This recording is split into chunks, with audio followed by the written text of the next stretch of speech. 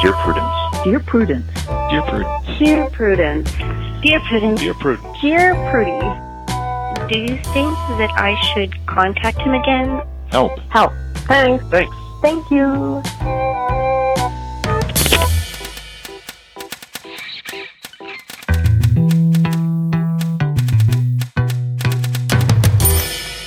Hello and welcome back to the Dear Prudence Show once again, and as always, I am Dear Prudence, also known as Mallory Ortberg. With me in the studio this week is Juan Pablo Brammer. He is a writer from New York City who I started bothering on Twitter last year, and now we are friends, and now I make him come on my podcast because that's how the internet works. Hello. Hi, Mallory. How are you? I'm so good and so ready for this. I've been waiting to be on the show for so long, and finally, it's all coming true. It is. Your wildest dreams are coming true starting today. Things are only going to go right better here on from this here. couch. Yeah, this is the beginning of your new life.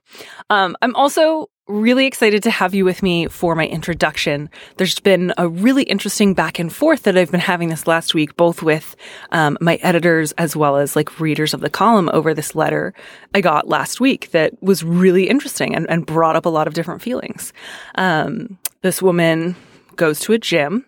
And there was another woman at the gym. The letter writer in question was white. The other woman in question was Hispanic. And she said, I thought she maybe looked familiar. She might have been an old acquaintance. Wasn't sure. So I asked her, like, are you Maria? And she said, no, I'm Veronica. We just all look alike. And the letter writer was like really, really angry about this. She was like, I'm furious that she would make these assumptions about me. And I really want to tell her off. Like, can I go basically pick a fight with a stranger at my gym? And I advised her no. I said, I don't think you should do that. I think this woman actually like displayed fairly good humor and grace about it. Like her joke was pretty mild. And like part of what was an interesting part of the conversation is I said, like, I think that was kind of low-key racist. And like it was okay for you to feel uncomfortable. And like I understand you don't want to feel this discomfort. You want to blame her for making assumptions when in fact, like, she made no assumptions. But that was my answer. And then there were a lot of responses that were like, whoa, whoa, whoa. Like, how can this possibly be racist? We should only save the word racist for when, like, you blow up an entire planet. Oh, God. That's wild. I don't understand. People mistake other people for others all the time. And so I kind of had to go into, like, describing, like, the cross-race effect, which is, like, a studied psychological phenomenon wherein people of one in-group often have a little more trouble distinguishing between individuals of another ethnic group. And when you, like, add that to the history of race in this country, you can often get, like, what I would continue to call low-key racism. But so, yeah, the sort of question was like, is it a good idea to call that racism? Is it better to say racially insensitive? Like, do you run the risk of like having someone not listen to you if they hear the word racist? And I was kind of excited that you were on the show today because I felt like you and I were going to get to have a good chat about it. Yeah, like I haven't had a chance to discuss this with Maria, who might be my cousin or my aunt or something. I don't know. We're all like related. You know what I mean? But based on what I'm hearing, I'm sort of like surprised, even if I shouldn't be, that you received blowback on your position on that. Yeah, I mean, like, it's kind of this, I think it's a conversation that gets had a lot, right? Which is like, is it worse to be told you said or did something racist than it is to experience racism? As annoyed as this person is, imagine being Veronica and having random white people coming up to you and being like, hey, are you Maria, like every week? And I think what I mean? Maybe that's some of the like disparity, right? Is like maybe like the letter writer does not realize that this might happen to this woman a lot, and that the 15th time it happens, it maybe doesn't feel as easy to shrug off and say, happens all the time. Clearly there's nothing like behind it.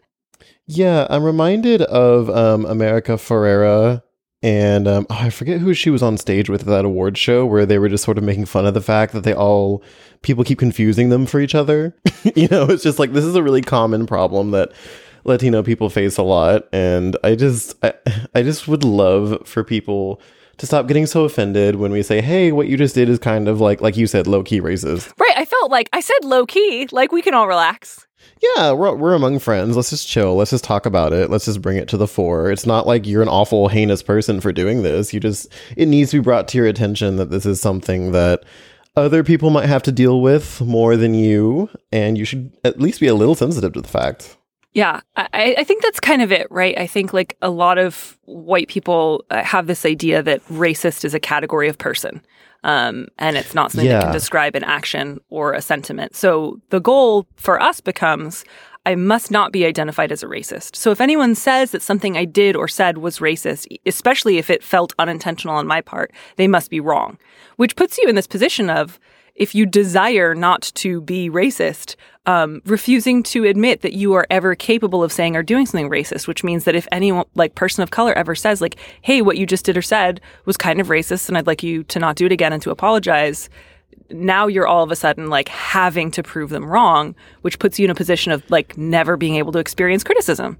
Right, because all our actions are happening in the context of what's still pretty much a racist society, and that doesn't mean that we're bad people, and it doesn't mean that when we contribute to them unwittingly that we're like irredeemable. It's just the fact of the matter. What we do has weight and gravity to it, and it doesn't hurt to call attention to it and say, oh, okay, I can do better. Yeah. And I mean, it's absolutely like deeply unpleasant. Like I have had times in my life where I have said or done something that like a friend said, hey, that was racist and you should apologize and not do it again. And like my instinctive response was just this really outsized, disproportionate sense of like shame and embarrassment and wanting to say that can't be true. And I understand it's uncomfortable, but I think the only way to respond is to say, this makes me feel really uncomfortable. My discomfort should not dictate my future actions. Just because I don't like this doesn't mean that they're not right. Right. And I kind of love this woman for responding with humor. I think that's great. I think that's the response I would have too. It seemed really charming, I thought. Like it was just this very like, I'm acknowledging what this is. And no, I'm not your old friend Maria. Which also, like, if you think someone might be your old friend, open with like, you look familiar. Have we met before? Not like, hey, are you Maria? Because like, if you are asking that question, they're probably not. Right. Like, I am exhausted of people like coming up to me and pulling me around saying, are you Omar or something? It's like, I'm over it. I saw Cheetah Rivera perform a couple of years ago, which was amazing. She's still an incredible dancer, and I lost it. And she had this little great bit at the beginning where she was just like, look, when I die, some of my obituaries are going to say Rita Moreno has just passed. I don't love that. She's a great lady. This has been happening since like 1962. It is what it is. And yeah, like that's like charming, deflective humor. I don't think there's anything wrong with that. No, thank you. That was helpful to kind of talk through. I'm just sad that people gave you that response. That doesn't even seem like that intense of a thing. Oh, I mean, it was, believe me, I'm perfectly well. I get it. I think a lot of times, like, I'm not hurt by it. A lot of times, like, when white people are confronted with like the specter of white guilt, which can be really overwhelming, like we get really uncomfortable and we want to make it go away. And we'll either try to make it go away by saying like, I'm one of the good white people. Don't worry. Let me fix it. Let me really go out of my way to make sure everyone feels great, or push it away as hard as we can. And not just push it away, but also like deny that it exists or could exist. It's like a reflexive, threatened response when we're actually not being threatened, which is really interesting, I think, when someone behaves as if they have been threatened, when in fact they are perfectly safe. Right, exactly. Yeah, it's a wild ride. It is a wild ride. And on that note, I think we're ready to sort of jump in and tell everyone how to live their lives. Do you feel ready? Oh, I'm so ready for this. Are you wrapped in like a beautiful caftan and full of wisdom? I have my beautiful throw on. Perfect. I am nestled on my couch. I am prepared to tell other people how to live from my dumpster palace. Awesome. Let's do this. All right. I'll read us the first letter. The subject of this one is just bring home the boyfriend. So I've never subjected any of my partners to my family for a number of reasons, but this one is special and a long haul kind of guy. What I don't know is how to give him advice in dealing with my sister. She has a long-term disability and has difficulty socializing. She's extremely judgmental and dismissive and will insult everyone she gets a chance to. I alternate between feeling bad for her and disliking her because she's so mean to me and my mother, who she lives with. How do I buffer him? I've warned him, but my sister is also jealous of everything I've ever done, and I feel like this is just one more thing for her to resent me about. Wow. Yeah, there's a lot here. There's a lot to unpack here. So I'm wondering sort of what is the disability that might lead to very pointed, vitriolic things that are said out of resentment? Great question. I think I too might suffer, but also like I just feel really bad for every party involved in this situation, because I am a person who does have suffers from mental illnesses, and that can be categorized as a disability. And it does at times manifest as irritability. It does manifest sometimes as lashing out. And it's not like I want to be evil when that happens. Like that's not what's going on in my brain. Right. But it does at times just sort of come out based on how I'm feeling about myself, about how my own pain is sitting. But I also know that that's not an excuse at the end of the day. Do you know what I mean? Well, I think that's part of the tricky nature of like, how do you deal with people, especially family members, where like on the one hand, like if somebody is dealing with like a mental illness or some kind of disability, like that is reality. It would not be appropriate to treat that person as if every like choice they were making was like done in a vacuum. Like you do have to take that into account. And you also like, you have to respond to how people treat you. Like both of those things need to be true at the same time. So it can be hard if you feel like because she has a disability, I maybe am never allowed to, or feel as if I'm never allowed to say anything when she treats me badly. Or on the other hand, conflating her disability, whatever that may be, with some of her behavior and saying this must all stem from her disability and can't have anything to do with just her personality or her choices. And I think both of those are like poles to be avoided. Yeah, because, you know, like differently abled people don't have to always be assholes, right? Yeah. like everyone else, you can be anything. Exactly. You can be anything and still be an asshole. So I'm just wondering how much of this is really stemming from this disability. I mean, we're not told what the disability is, so I'm hesitant to sort of definitively say one way or the other. But I think that you do have to dig into that a little bit and say, okay, is she saying these super mean things and these really judgmental, dismissive things because of her disability? Or is there maybe more to it than that? Yeah. Like maybe this is not connected. Maybe she's just also a jerk. And you feel like you can't say like, hey, please don't talk to me that way. And if you do it again, like I'm going to go. Like I think regardless of like obviously you and I are not going to figure out like where do all these behaviors stem from. There might not be a real clear line of where all these behaviors stem from. But to say like, what am I willing to accommodate and what would I need to leave the room over, right? Like if I bring my boyfriend over and she spends an hour and a half enumerating everything she doesn't like about his face, like at some point you get to say, okay, we're going to go, right? You know? Exactly. Like I too, I am a bitter, judgmental, vitriolic person, but that feels very separate from my manic depressive. Do you know what I mean? I love you so much. I think those things sometimes overlap and inform each other a little bit.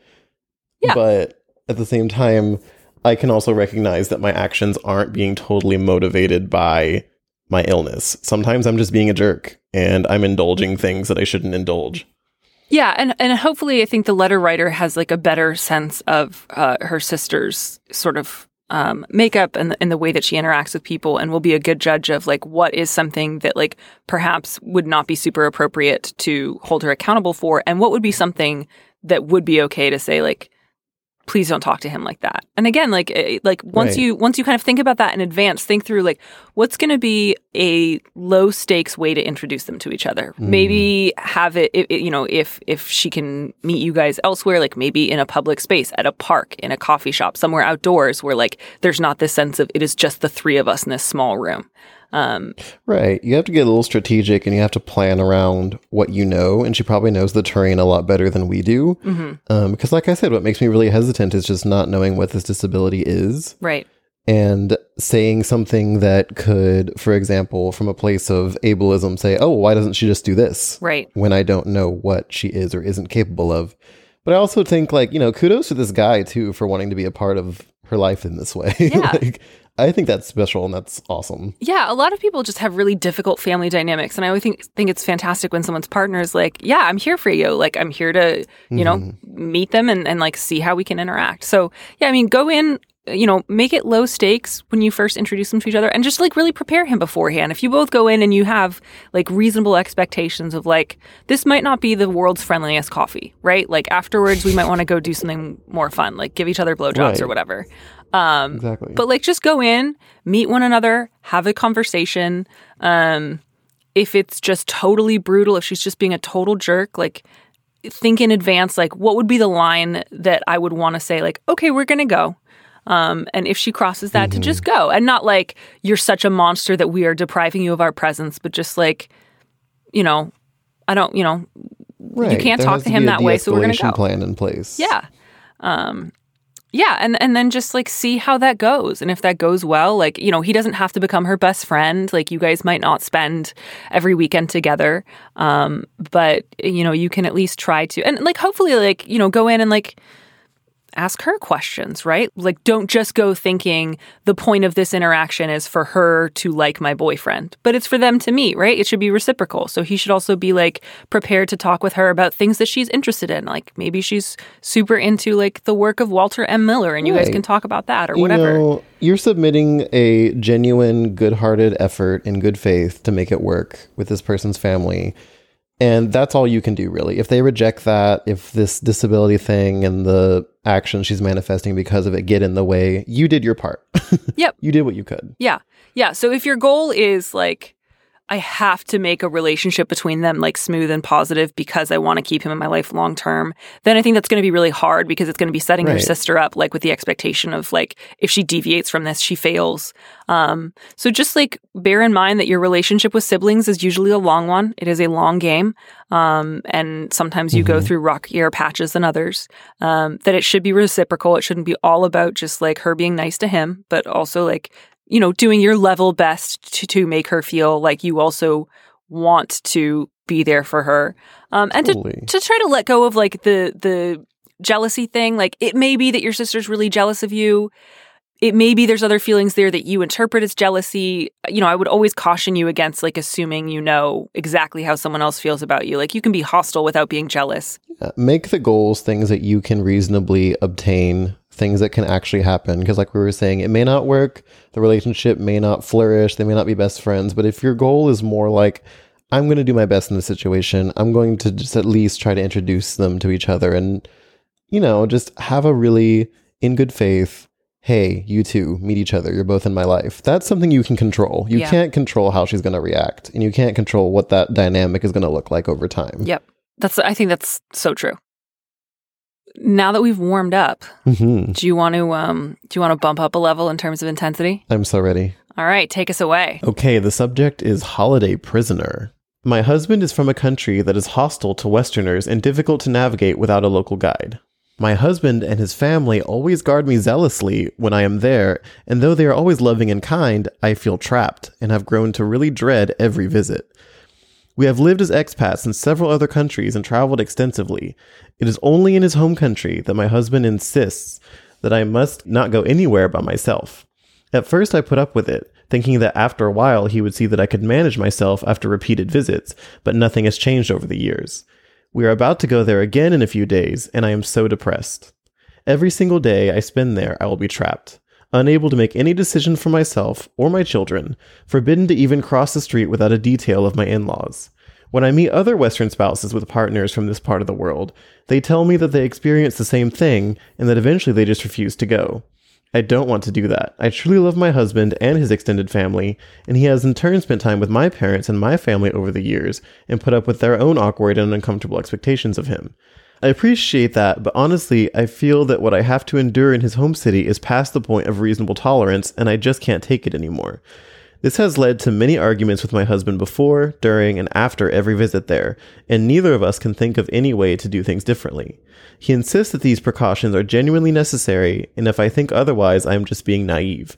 I feel frantic and trapped even days before our flight. If you were in my situation, what would you do? Man, there is a lot here.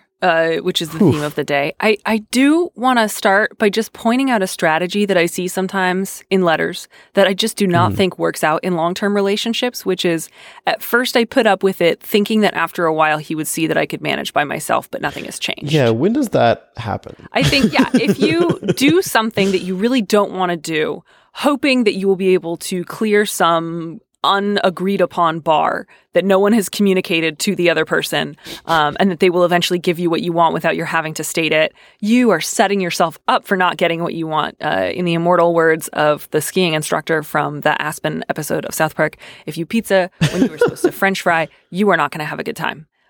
Exactly. Yeah, that's not a good strategy. Doesn't seem to work out for anybody. If you want something, you got to say it out loud. Mm-hmm.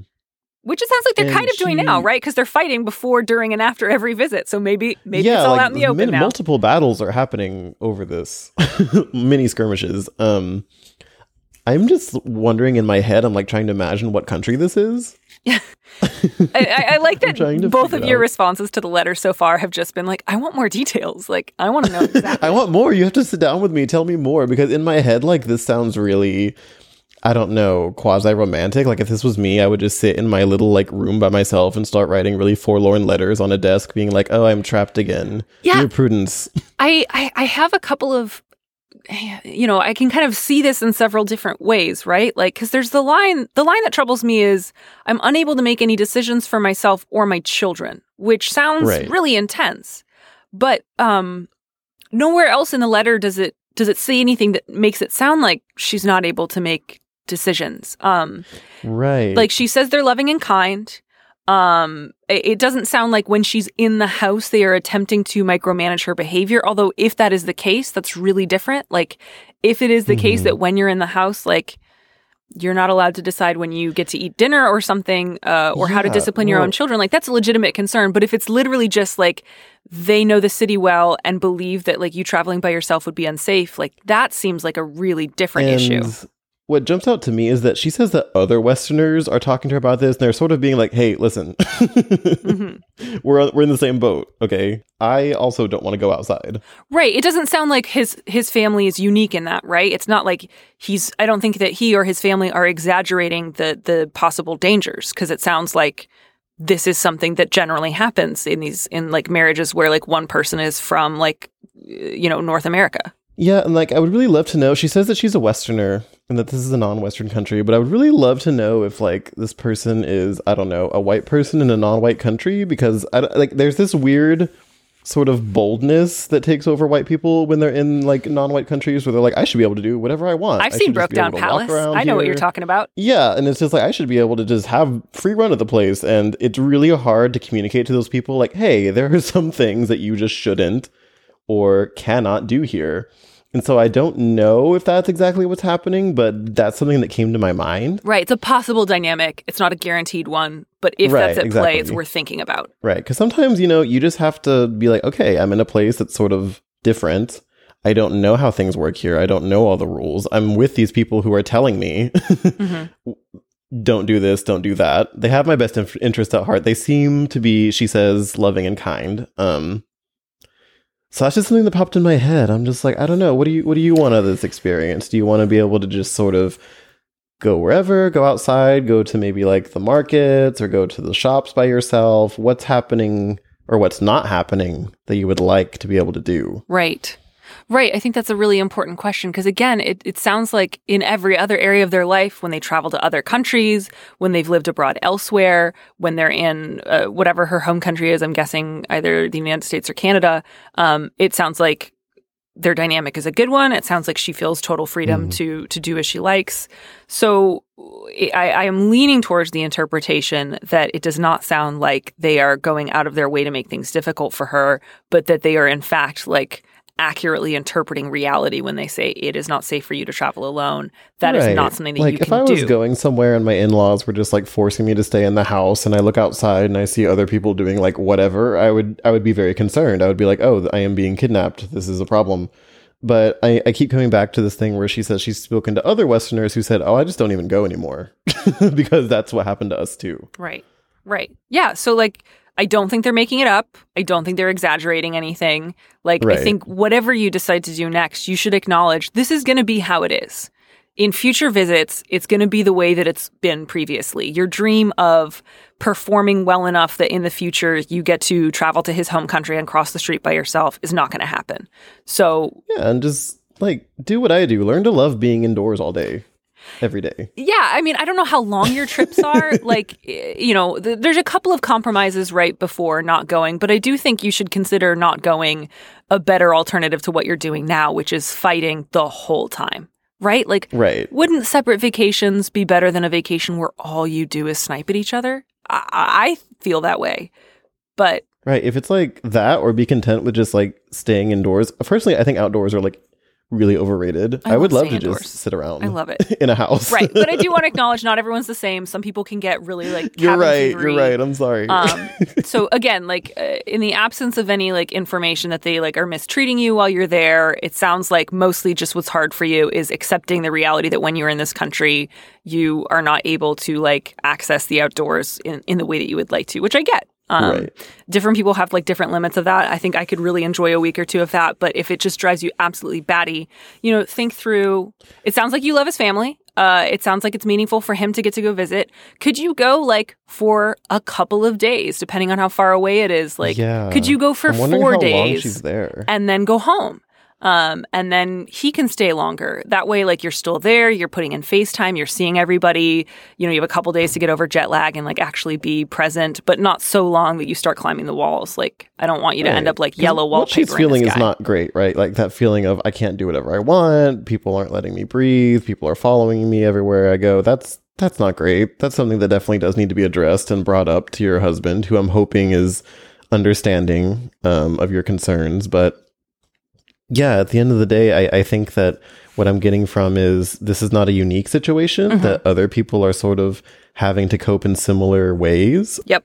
Maybe she should talk to these other Westerners a little bit more and see how they've managed to cope or what they've done to sort of deal. Right. And to just figure out what are other alternatives. Because if this is the way that it's going to be, it would be better not to go than to fight this much about it. Like, then that way you would just have the one fight, right? I'm not going. Let's fight, as opposed to the many, many fights you have about everything you do while you're there.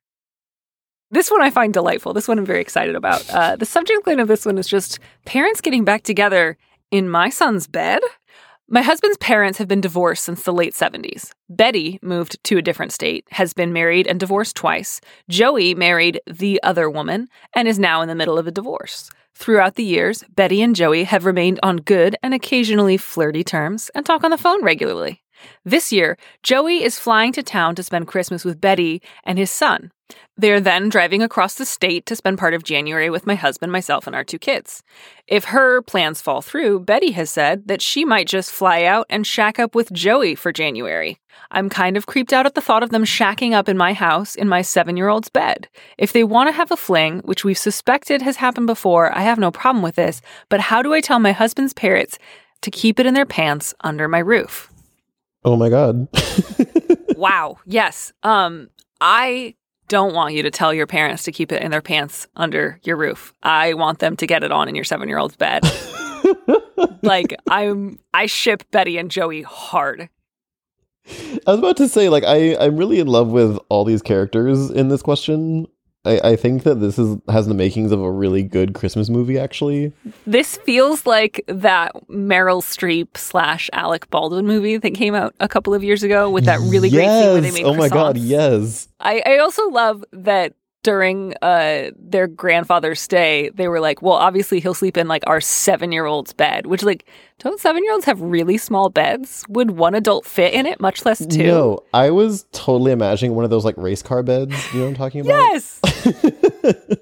I don't know if that's what 7-year-olds sleep in, but that's what I was thinking. How can you deny 2 senior citizens the chance to do it in a race car bed? No, that's also how I feel. I'm glad that we're on the same page on this, because I was about to say, listen, they've been through a lot. This relationship has been through a lot. They're coming back together. Right? You can just let this happen. Yeah. I gotta say, like, you say that you don't have a problem with them having a fling. So I would just say extend the amount of not a problem you have with them having a fling to include your house.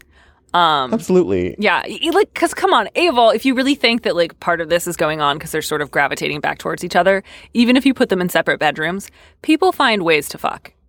Do you know what I mean? Oh my God, that is so true. Like, they'll wait until you're out of the house going grocery shopping with your kid, and they'll, like, do it in your bed, and you'll never know about it.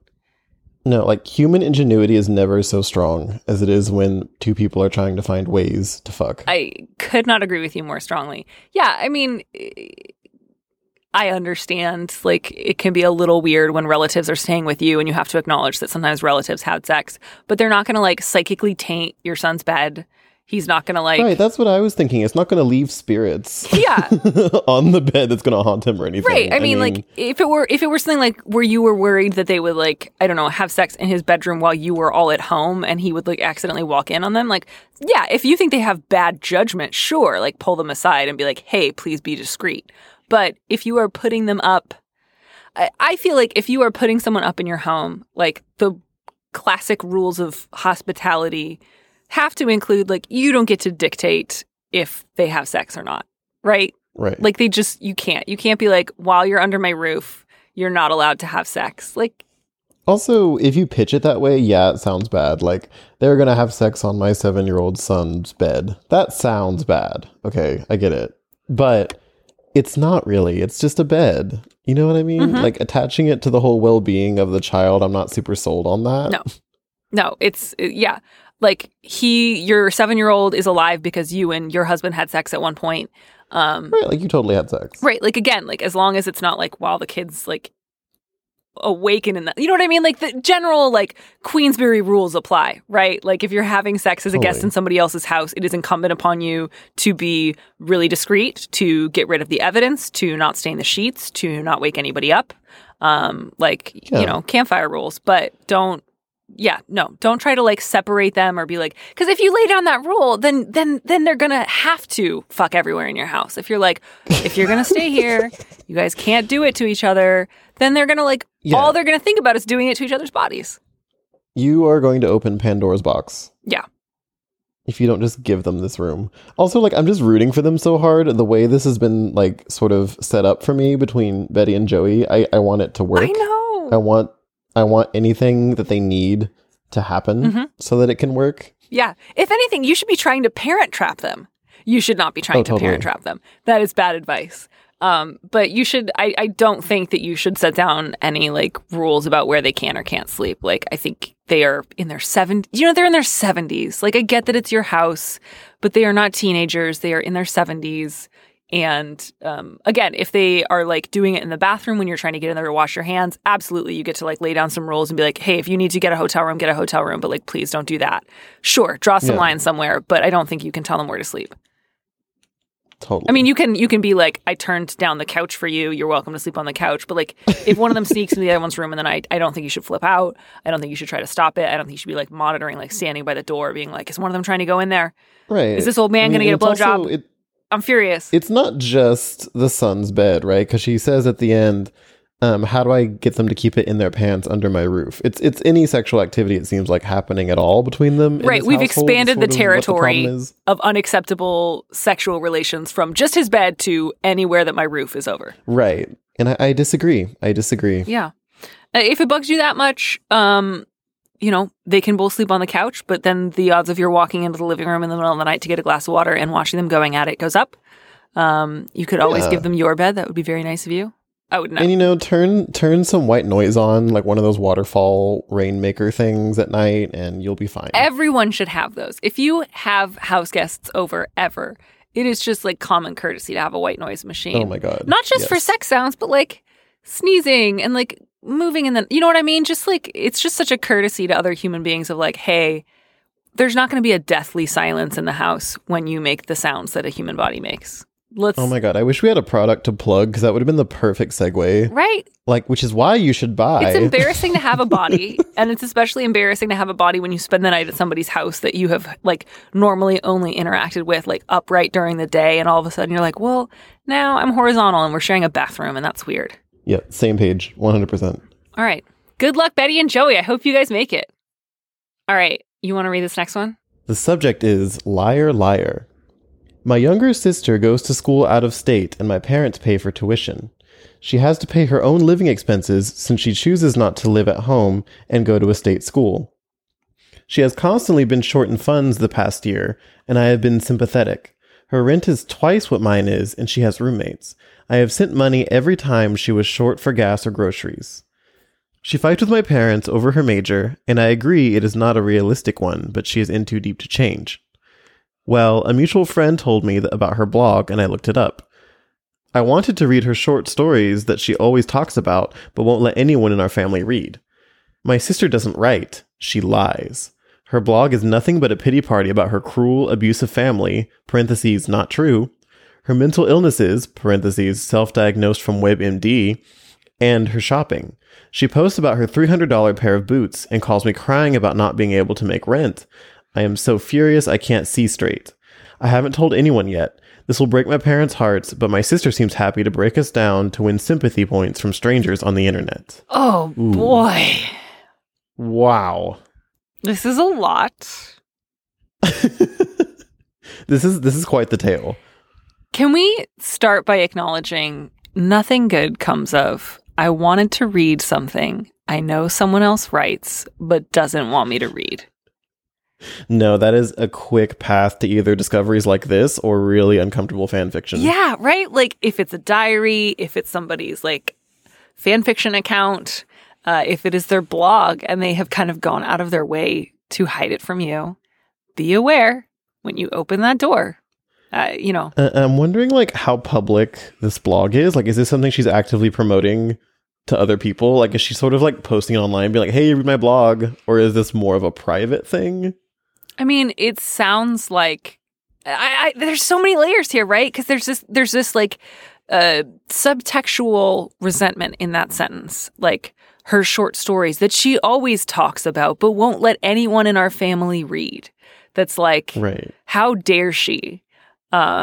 And, clearly you would only mention them if you wanted to tantalize me and hold out the prospect of knowing your inner thoughts. And I don't know, maybe she does. Maybe she makes a really big production of talking about her short stories and then like clutches them to her chest when you try to read them, which frankly is fine. It's fine if someone wants to drop a lot of hints and then not follow through. Like, I have no problem with that. Sometimes people want a little bit of attention and then when someone tries to give them more, they're like, nope, it turns out I didn't want that much. And I think that's fine. Like, totally. I think you should respect that. But yeah, there's very clearly like, you really wanted to see what was going on and you got what you wanted. Yeah, you laid eyes upon it. Mm-hmm. Yeah, you totally, Bluebeard's wifed this situation where he gave you the keys and was like, don't open this one room. And you definitely did. I'm not saying you were wrong to do it, but like, now you get to deal with that. Yeah. I really like the sentence, her blog is nothing but a pity party, because I'm just like, same. I also just love, like, she doesn't write, she lies. Like, I think this is definitely a family trait. Oh, my brand. Right? Yeah. Like, it's definitely a family trait to be intense and communicate emotions strongly. This person should also blog. Yeah. You should start your own blog and just, like, go to war. So let's talk about these 300 pair of boots while she's not making rent. Is that real? Or is that also a lie? I mean, that she bought these 300 pair of boots? That's the thing is, like, I'm so reluctant to, unless you have, like, an incredibly clear paper trail of someone's spending habits, like, what if she got them on sale? What if she exaggerated for her blog because she wanted to impress her friends with how many cool boots she has? Like, what if she's genuinely short on cash and, like, once she bought expensive shoes, but for the most part, like, doesn't have a bad habit of spending? I'm just so reluctant to be like, yes, you have, like, incontrovertible evidence that she is spending super wastefully. She may be, and that would be really frustrating. But I just don't know. The things that... Yeah, and there's no comfortable way to be like, hey, dude, I saw your blog. You know what I mean? Like, that's just not a comfortable conversation to have. Mm-hmm.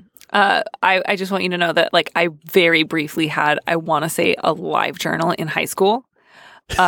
Where I very much like wrote something complaining about my sister, and she definitely found it, and we definitely had a fight about it. It was like this live journal that like 3 of my friends read, and I was just like, my sister was a jerk today.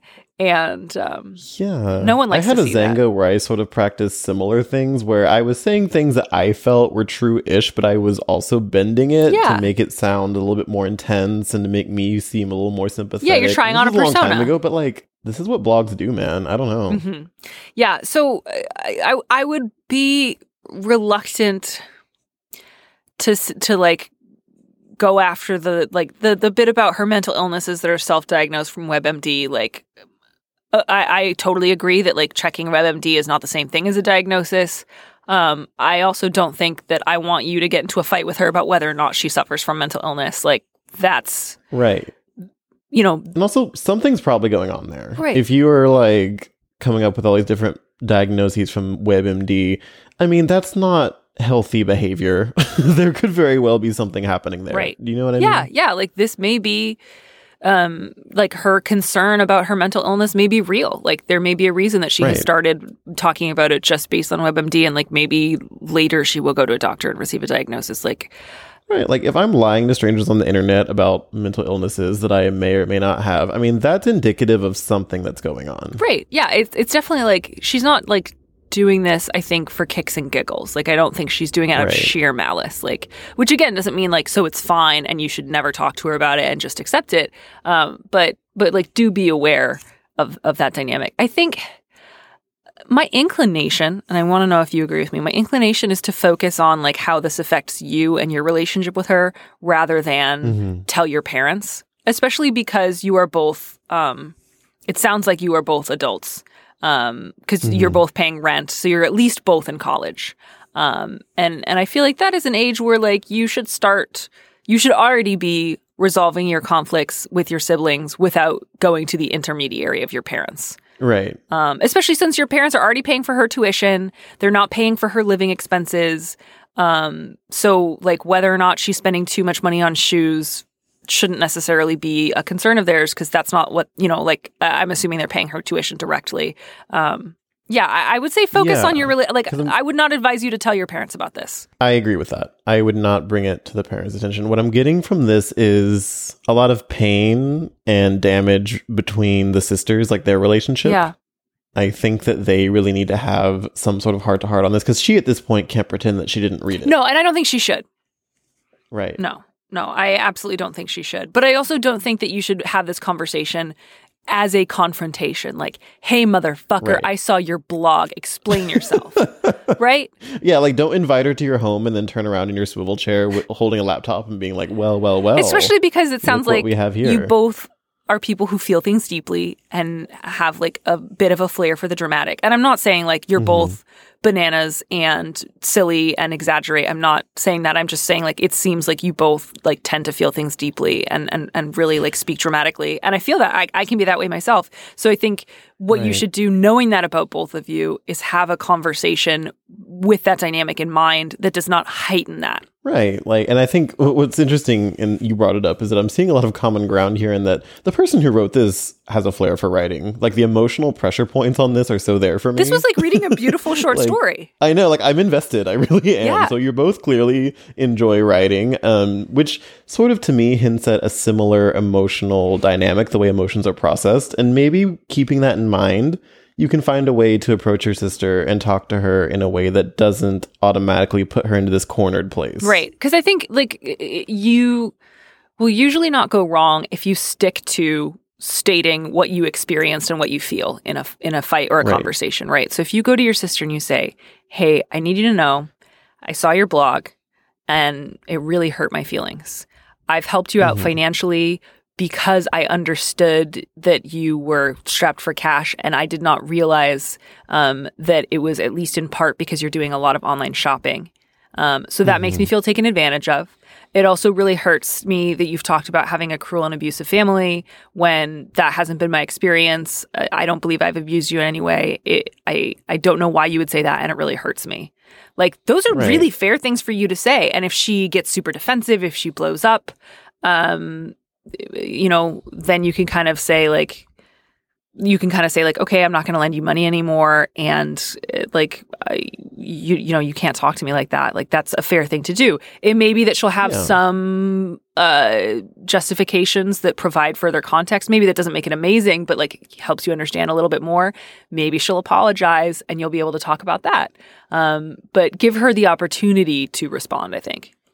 Yeah, and don't go into it with this mindset that all of this is just to win, quote unquote, sympathy points from strangers on the internet. I don't think that's exactly what's happening here. I could be wrong, but I don't think that she's just sort of maliciously throwing her family under the bus for attention from random people on the internet. I think it's just, she probably doesn't even think that she is throwing her family under the bus. Right. If you, I would wager. If you get into a pattern of kind of wallowing and feeling misunderstood, it can feel real. Again, that doesn't make it cool. That doesn't make it appropriate. I'd be really upset if I saw something like this.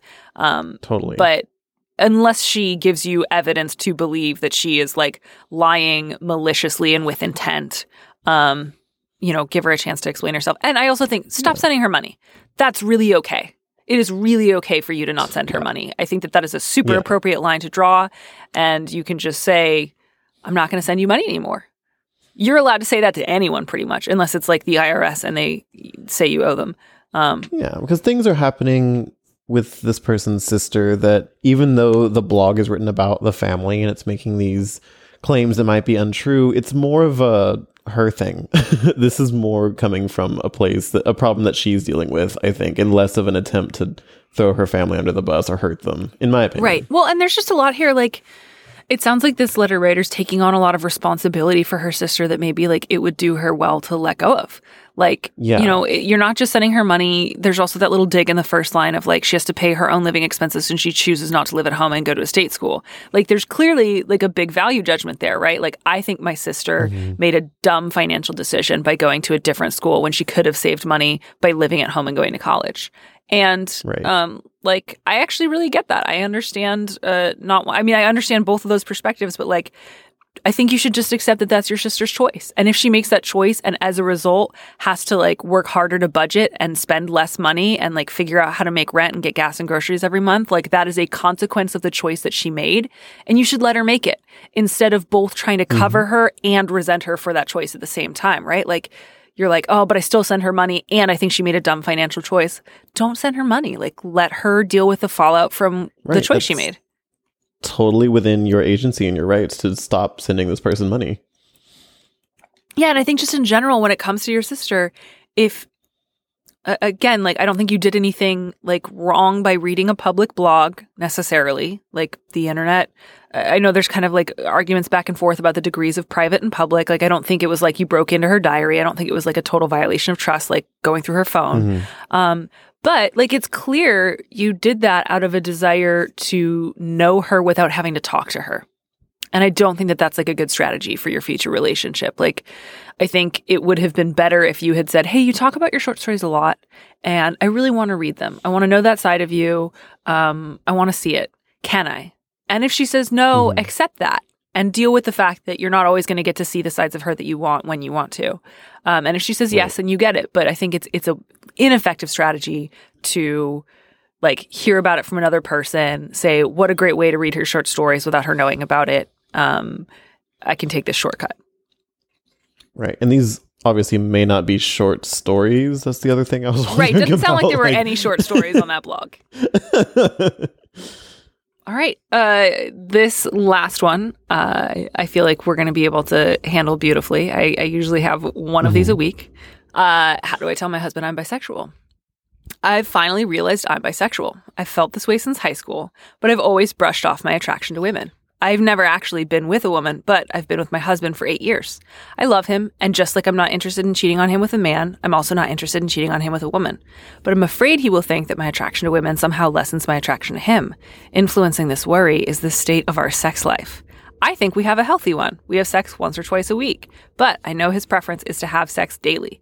In the past, he has made comments like when I turn down his advances, it makes him feel like I'm not attracted to him. I've told him, and it still holds true, that I just don't have as high a sex drive as he does. I'm worried now that my added revelations will just make him feel worse. I'm already planning on going to a therapist in the new year, but I hate keeping this from him in the meantime. Help.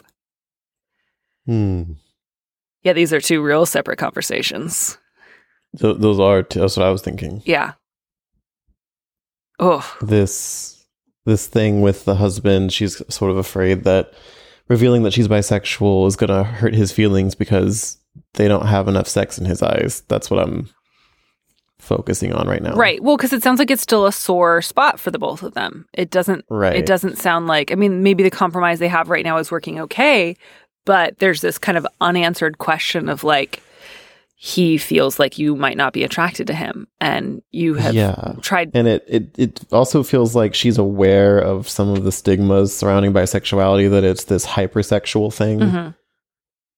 Like, oh, so you're only having sex with me every once in a while, but you're bisexual is sort of what I'm getting from right. that. And like, it sounds like she's worried all she'll do is say the word bisexual, and he'll have this like image in his head of like, oh my God, she has this like secret like bisexual fantasy life that I don't even get to see.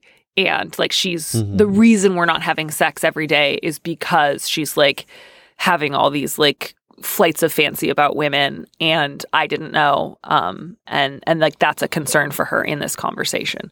Right, because it's so often lumped into that world of like the kink and the hypersexual that, and I think she seems aware of that, which sort of breaks my heart a little bit that she has to navigate that with her husband. Right. Bisexuality is kinky, right? That means we're going to do all sorts of crazy stuff that we didn't do exactly. before. Like, oh, so you're freaky is what I'm like. I don't know. Yeah, it sounds like she might not be freaky, and that's wonderful and beautiful and all part of the rich tapestry of life.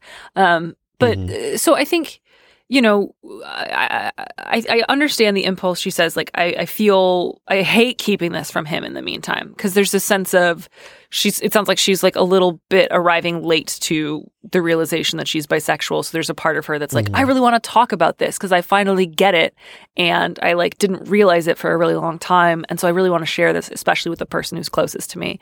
But I would encourage you to realize like, you're not like keeping something from him. Like people come out on really different timetables. Right. You have only just realized this yourself. Like this is not some big, awful secret that you owe him, like revelation on immediately, and that the later you tell him, like the more mad he'll be or the more upset he'll be. Like it is okay to figure this out for a while on your own before you talk about it with him, especially because it sounds like you have a lot of concerns about how to have the conversation. I think talking it over with a therapist, especially hopefully a therapist who is like up to date on their bisexuality research, I guess. Like a bi-friendly therapist. Get a bi-friendly therapist. Let's get a bisexual therapist. No, you don't need to know about their life. Their personal life is none of your business. And you know, anyone who has to come out of the closet for whatever reason sort of has to grapple with this really uncomfortable narrative that, okay, so what I was living before was the lie, and I'm ready to start living the truth. And it's just not delineated that way. You're not like a fraud or a scam because you haven't told this person or that person. Even if they're a super important person in your life, it's not like, okay, everything before this, I've just been deceiving you. Right. And there can be, I'm not sure that this is a dynamic, but, you know, there can be a real sense of like, if you are bisexual, but you have had only romantic interactions with like the opposite sex, this sense of, I don't know how to talk about this. This all feels theoretical. And I'm not sure if I'm going to be understood when I try to talk about it. And I just want to acknowledge that is distinct. It's really different talking about bisexuality when in part you are acknowledging like due to like, you know, like the inherent biphobia of society or just like not catching on to it sooner. Like I don't have a like active bisexual history to point to and be like, look, I have evidence, which people often will demand. And so I just want to acknowledge like that might possibly also be hard for you to think about, because if there's that demand for evidence and you don't have any, then the sort of like follow up to that is like, well, then obviously you're only bringing it up now because you do want to have sex with women. Otherwise you would never want to talk about this. Right. I'm just like thinking of all the missing context that, I mean, people aren't getting this because it's not usually out there, right? Like the misconceptions people have about bisexual people, about any sexual minority, society's not doing a good enough job of educating these people or getting those resources out there. So I get it. And the people who have to come out have to navigate all these hurdles and all these misconceptions. Like, okay, yeah, how do I expect my husband to know that I can be bisexual without ever having actually done anything with a woman or without planning to do anything? Right, because it doesn't mean that I'm like polyamorous. Doesn't mean that I'm into threesomes. Right. And I think that will be helpful to discuss with other therapists, that you can kind of anticipate like questions and like difficult conversations that might spring up out of that. I mean, I hope his response is great. I hope that he's like, thank you for telling me about this. Like we can talk about this as much as you want. I love you. I trust you. I'm excited for you to like have come to this realization and to know this because I love knowing you because you are my partner and that's what I want for you. Right.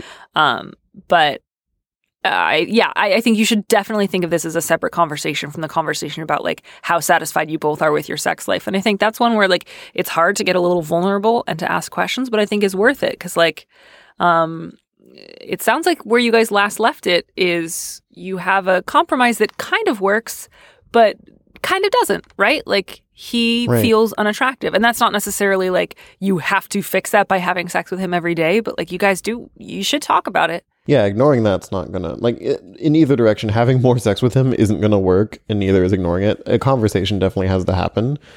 How married that is to this whole coming out is where it gets tricky for me, because I think they have to sort of be parsed out.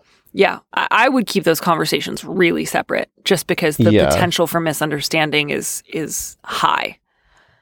Exactly. And he may not even go to that place, like, I don't know this person. Right. Yeah, he might pleasantly surprise you, which would be fabulous. That would be amazing. Like, he may not say, "Oh, you're bisexual," and then immediately or later sort of partner it with this other problem he's having. Hopefully, this is a person who knows that these are separate issues and who won't combine the two into this ugly knot of a mess. Right. It could very well be the case that he's like, "Oh, okay, that's great." Or even if he does struggle with some aspects of it, it still may not be the case that he struggles in that regard. Right. But I think the way in which these two questions are both connected, right, is like, how do I share like my sexual identity and my sexual expression with my partner, right? Because like the one of them is you want to share your bisexuality with him, not because it means you want to do new things or like add new people to your relationship, but because you want him to know you. And the reason that you guys should have a conversation about the state of your sex life is because you love him and you want him to feel attractive. Like your goal is for him to feel like you desire him. And so like you guys can talk about like, what does that look like for him? And what are ways that you can address and acknowledge that aren't just fix it by having sex every day, but making it really clear that like you are attracted to him, that you are interested in him, that he is desirable to you. And whatever like needs you might have right now that are not getting met, like that you guys are approaching that in terms of like, my goal is for you to feel this from me. And I want to figure out how we can get there. Not I'm doing a shitty job of this and we need to like yell at me. But to be like, what we both want is to know and be known, to love and be loved, to like make one another feel good, and to feel like we can talk about this stuff without like falling apart. Right. And I mean, I think that she's doing, so far anyway, all the right things in dealing with these questions very seriously, because wanting your partner to know who you are is so important for a healthy relationship. Not just like doing it, but the desire is there. Right. Yeah. For her to say, okay, I want to share this with you. I want to share this part of me with you. I think that that's great. And I'm hoping that it works out for her. There's obviously like, people can be really shitty when you come out, and they can be shitty in ways that they don't even mean to be shitty. And they don't even know they're being shitty because they have all these sort of things they have to grapple with, these preconceived notions. That's definitely going to happen. I can't see any coming out happening without at least some microaggressions. Right. You know what I mean? Well, especially because like she's been thinking about this since high school. Right? On and off. She's been brushing off her attraction to women since she was a teenager. So you've got a head start on him in terms of thinking and talking about being bisexual. And again, not to say like, so give him like a ton of leeway to say whatever shit comes into his head, but like be aware you guys are coming at it from two really different starting points. Absolutely. Yeah. And good luck. Update us. Let us know how therapy goes. Take your time. Remember that like, this is not like, there is not a certain timetable where you have to disclose. You should talk about it when you feel ready. And you should think through like, what are your goals in that conversation? And like, please update us. Let us know how you're doing. Let us know how he's doing. Let us know how your relationship's going. And congratulations. Welcome to the bisexual party. It's very fun. Yeah. I would love to know what happens. Yeah. I hope we get an update. We'll see. If we do, I'll bring you back on the show. Thank you. That'd be great. Yay. Oh, this was so much fun. Thank you so much for coming on the show. Oh, thank you. I was happy to be here. I had so much fun. You were fabulous and glorious, and thank you for visiting us from your trash palace. Oh my gosh. Those are the only words I've ever wanted to hear from you, Mally Ortberg. Thank you.